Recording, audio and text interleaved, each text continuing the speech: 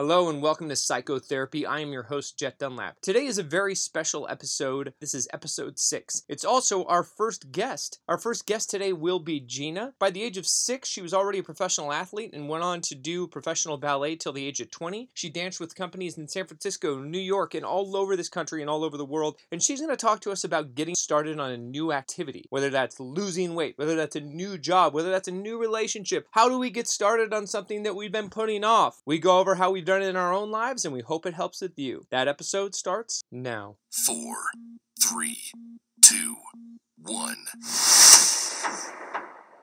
Okay, I'm in the squeaky chair, so you know that means it's time for Psychotherapy with Jet Dunlap.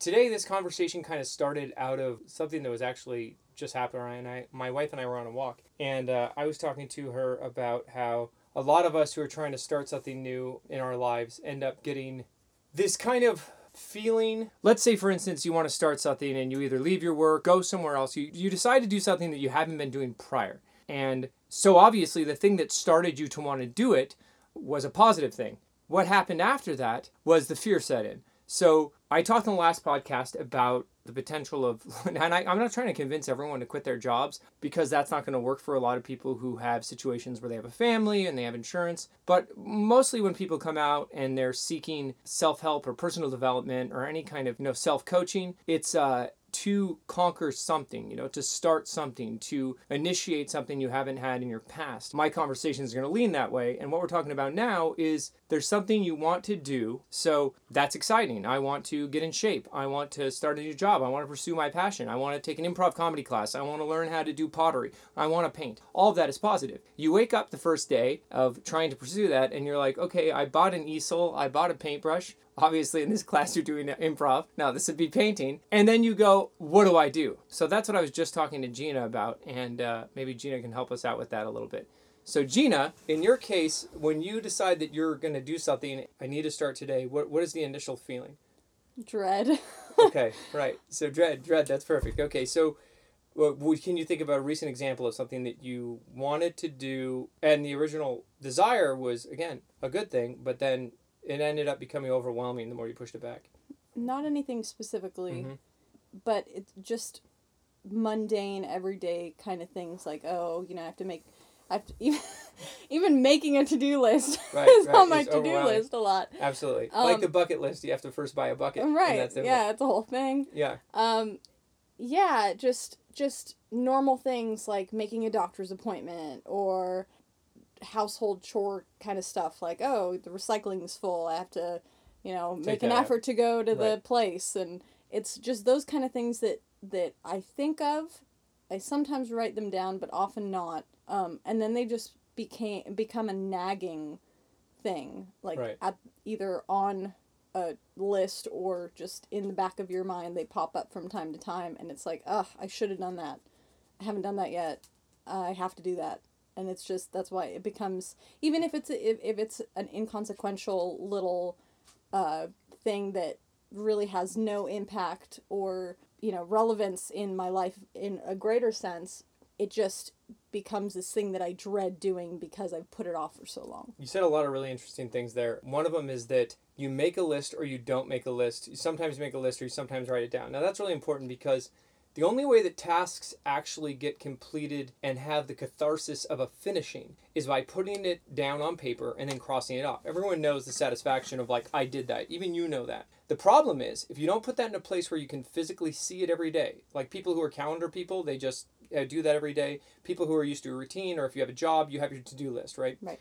When you have it, and even if you write it or you don't write it down, and you don't see it every day, like you slip it into an envelope that's inside a purse, that's inside a lockbox at the bottom of the sea, the problem is you need to do that, and now it is just sitting in the peripheral of your head, nagging you. Right. And just what happens is the recycling becomes a thing. The doctor's appointment becomes a thing. And guess what happens? After all those things start to mount up, what happens when you think of one of them?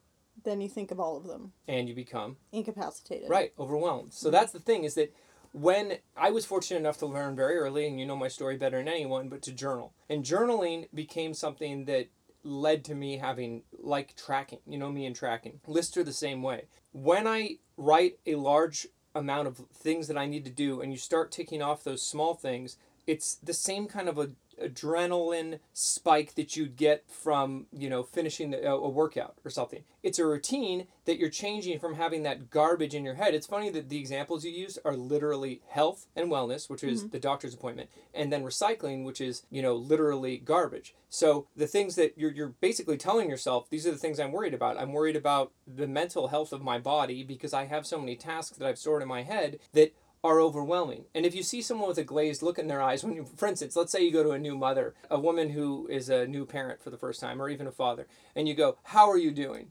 And you see this look in, like, their eyes retreating into the back of their head, and they're like, they look like they're looking for the answer for how they're feeling because they're so overwhelmed. Overwhelmed, yeah. Right? So those tasks become the same thing. I think the other thing is that a lot of those types of tasks don't have a deadline or a timeline. Okay, well, I have these things on my list, but there's no definite time I need to have it done by, and so it just becomes a thing to be put off for another day. Now, something that's really fantastic about what you said there is that you find this a lot in millennials, and that you're a millennial, and that's not a dirty word at all, because millennials doing a lot of incredible things, and they're about to turn 40, so it's not you, but in general, they're not as young as people think. But what happens is that whole, I don't want to adult, no adulting. Right. Mm-hmm. So that is something that ends up being a situation where certain people are in specific circumstances where when it's supposed to happen in your life. So for instance, let's say in your early 20s like myself, you're supposed to be getting vitamins and checking things off your list and going to the grocery store. Me living by myself made that very easy.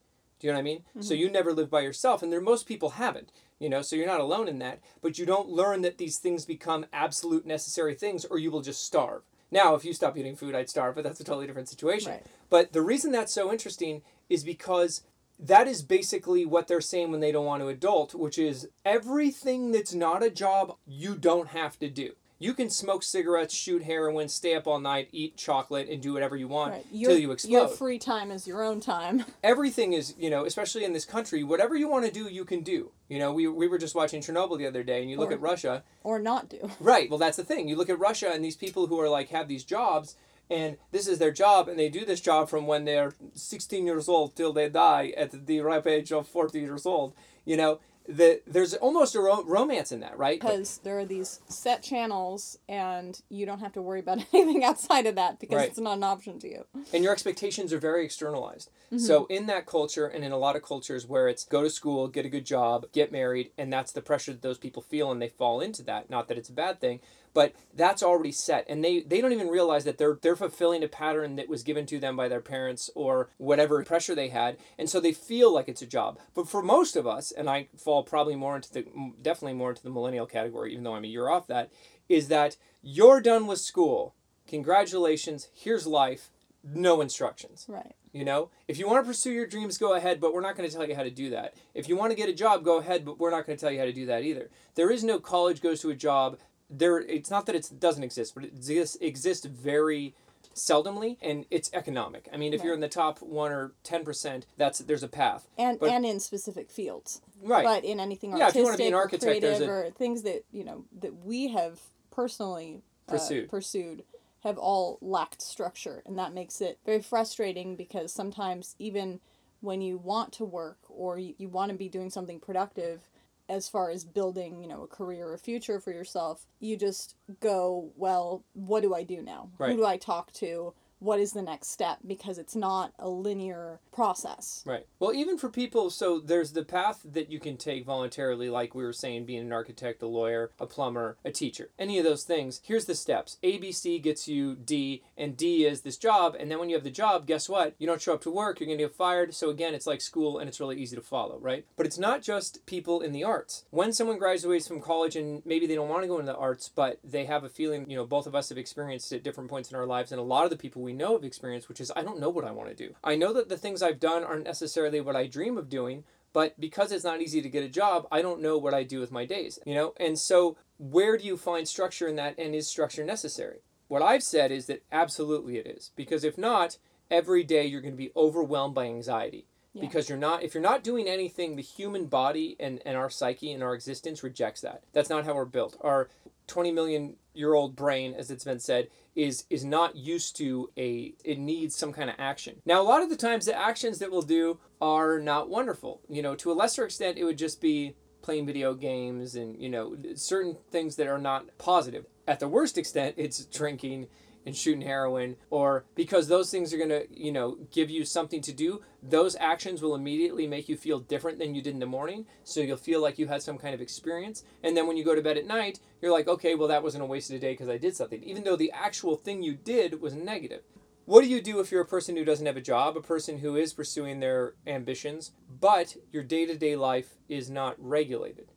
What do you think the answer to that is? I think you have to hold yourself accountable and force some type of, or install some type of device where you can do something with regularity, because otherwise I know for myself, it compounds over time. Right. Like, it's not that big of a deal at first, but then as the hours, days, weeks, months go by, it suddenly becomes that you feel more isolated, and you feel like there's some invisible barrier that is pushing you or preventing you from moving on to pursue something. And then you will escape into your homeostasis. You will escape into what your normal routine is, even if the routine is not positive. And people we know and the people we hang out with, the case maybe working out or, whatever the routine is that is not bringing them the satisfaction that they want by their ambition, they will fall back into that because it's easy to ignore what it is you want to do if you're doing what you normally do. Do you get what I'm saying? Yeah. And in our case, exercise is another one of those things. And not to say that we haven't had extreme success in different times, but especially right now during the summertime when things slow down, we're not over... Because Gina in our life is overwhelming busyness for months and then zero. Nothing. And people who are in the entertainment industry, people who are, most people today, gig-based people who have a job, contractors, that's our other job, contracting. So it's either overwhelmed with busyness and then... Okay, I'm going to work out. I'm going to get food. These are easy things to do. I'm going to work around the house. Recycling was an interesting example, too. If you look at it as kind of a mental movie, you let the recycling pile up to a point where it's insurmountable, right? So big that you can't move it anymore. Mm-hmm. That's what these emotions are like. Right. You wake up in the morning and you have so many things that you've been ignoring that your stupid monkey brain says, not yours in particular, but our stupid monkey brain says, we can't do any of that. So we won't do one of that. Mm-hmm. Do you know what I mean? So, and that's obviously grammatically the worst thing I could say, but my point is that if one of those things is move shiny metal from place it is to other place, and then it's also go to the doctor, be a better person. Right. It all gets lumped into a single thing that is too difficult to tackle. Yeah. So for instance, on my to-do list right now, one of them is get a PhD, and the other one is like get a haircut. So, but it's like both of those things end up being in the same category, and I'll wake up in the morning, I'll be like, I look shabby, I don't want to get a PhD today, and that doesn't make any sense, but that's what ends up happening. Someone will wake up in the morning and they'll think, I need to change the oil in my car, but my God, will I die alone? I haven't met the person I want to marry. Uh-huh. And the thing is that you've put all of that on a category in your heart, in your soul, and just, it's this ethereal cancer. But unlike cancer in this case, it's something that you can move one brick at a time. The reason it's so important to write it down, and I was talking about homeostasis before, is because the tactile sensation of actually eliminating something, saying, here you are, goodbye, crossing it out or erasing. I like crossing it out because I can then look at my list. Every time I open my list, here's a bunch of stuff crossed out. Mm-hmm. Erasing it just gives you more room. That's why I don't like doing it digitally. Erasing it just gives you more room, or a whiteboard, to say, oh, okay, well, now I have the same list again. It's like a Twilight Zone nightmare. It's like what is the name? Sisyphus, that guy who rolls a ball up every day, our neighbor. No, that guy from Greek mythology. You don't want that. And what I recommend when you make that list is the first thing has to be so easy.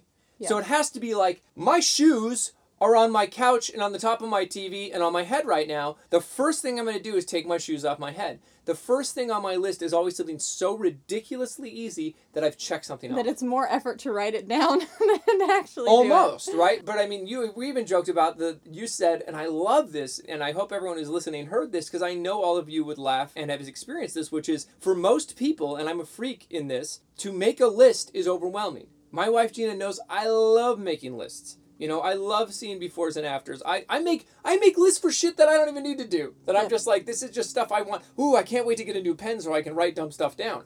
Like when you ordered a calendar, a fancy calendar with a leather cover, and you're giddy to get it in the mail.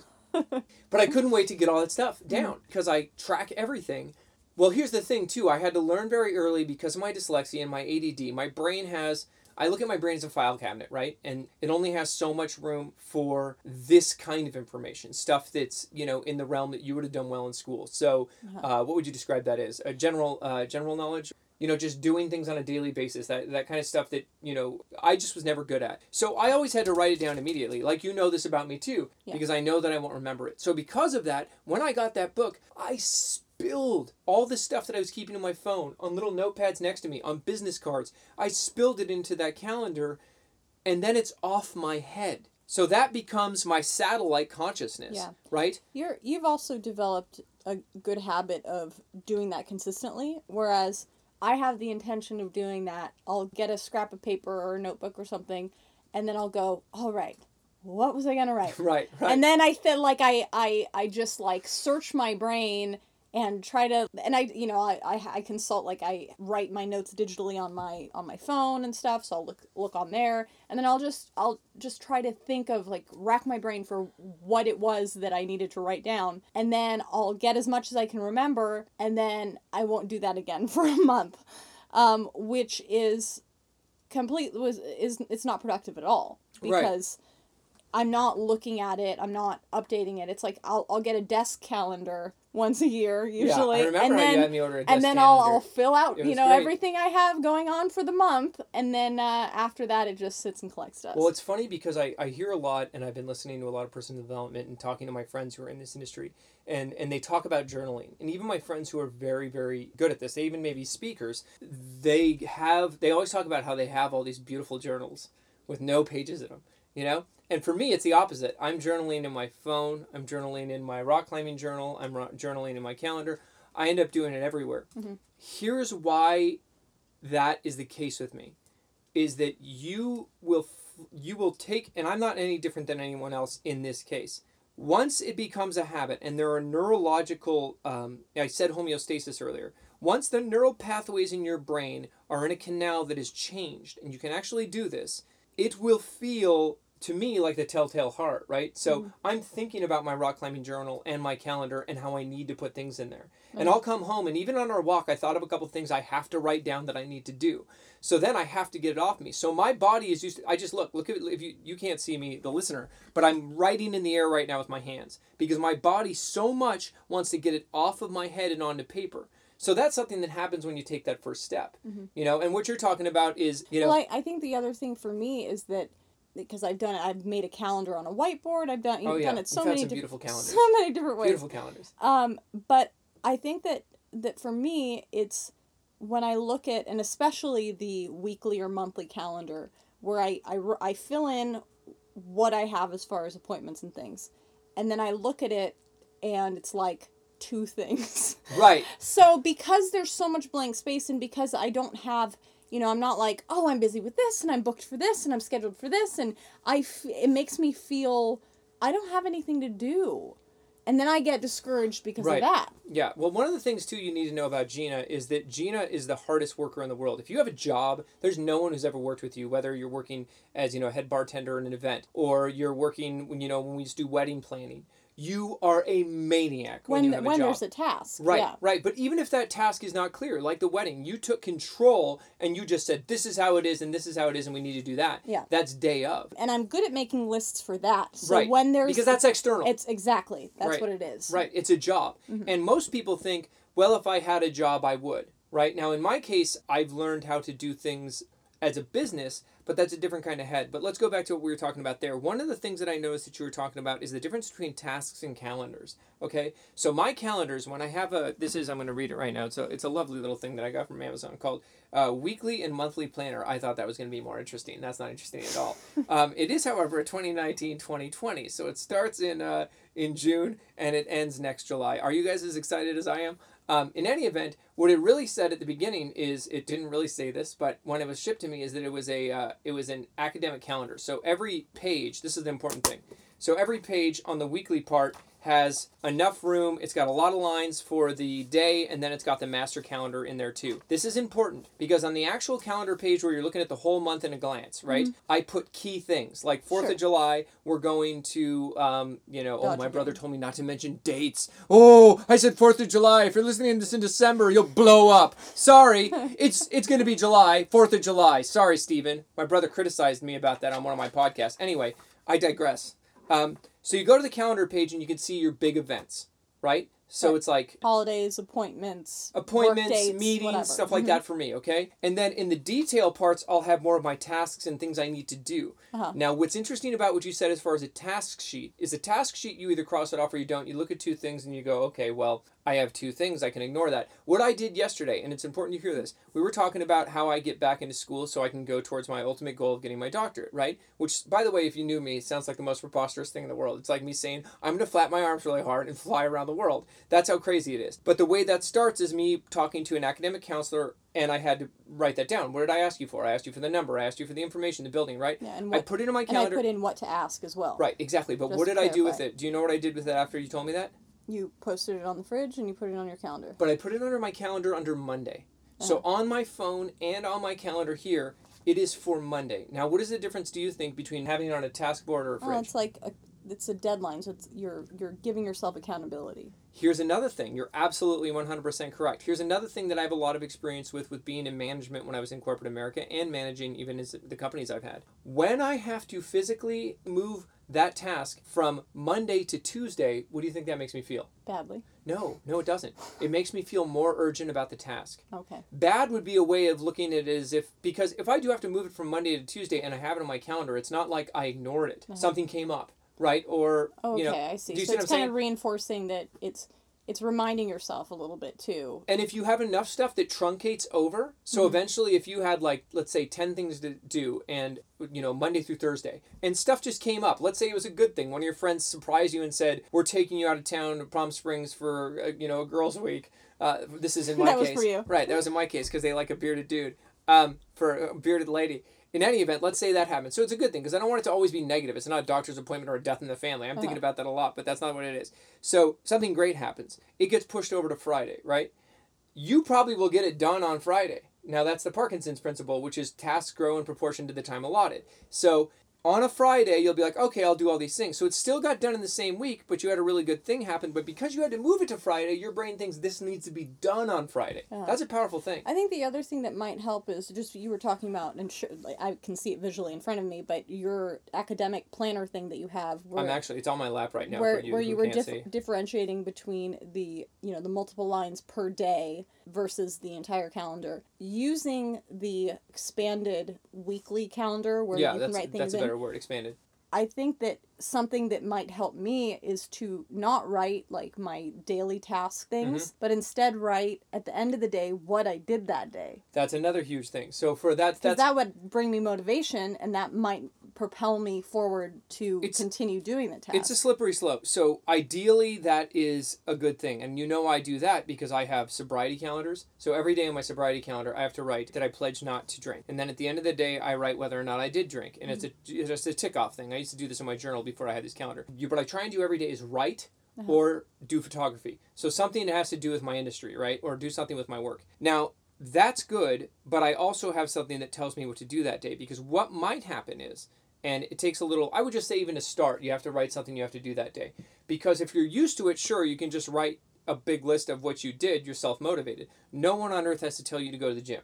But at one point in our relationship, we had a calendar, do you remember, with gym days? And I saw it one time when it was packed away, and there were very few gym days. It just wasn't a routine. You could look at it. I can't It's in the remember garage. that far back. I know, right? I know, exactly. That's an exact example. It's become so much a part of your homeostasis that you're going to go to the gym. When I ask you when you're leaving, what are you doing? I know you're going to the gym, and that's just it. There's no discussion. That's what's going to happen. That's how these kind of things happen, but it takes a while. And there's actually, science to how long that takes. So the positive thing for everyone who listens to this, including you, is that if you start it, you break that week barrier, you've done something that only 10% of people do. You break the 2-week barrier, you're in some rare air. Once you've broken that 2 weeks, though, you're about a week and a half away from not being able to stop. Where it gets complicated is, and this is what happens with most people in fitness, and even us to a lesser extent, is that the dreaded vacation or the dreaded something work that gets busy. upsets the routine. Right, and this happens with parents even more. And even when we, recently when we did our Mount Whitney hike, Yeah. it was like the week or couple weeks leading up to it,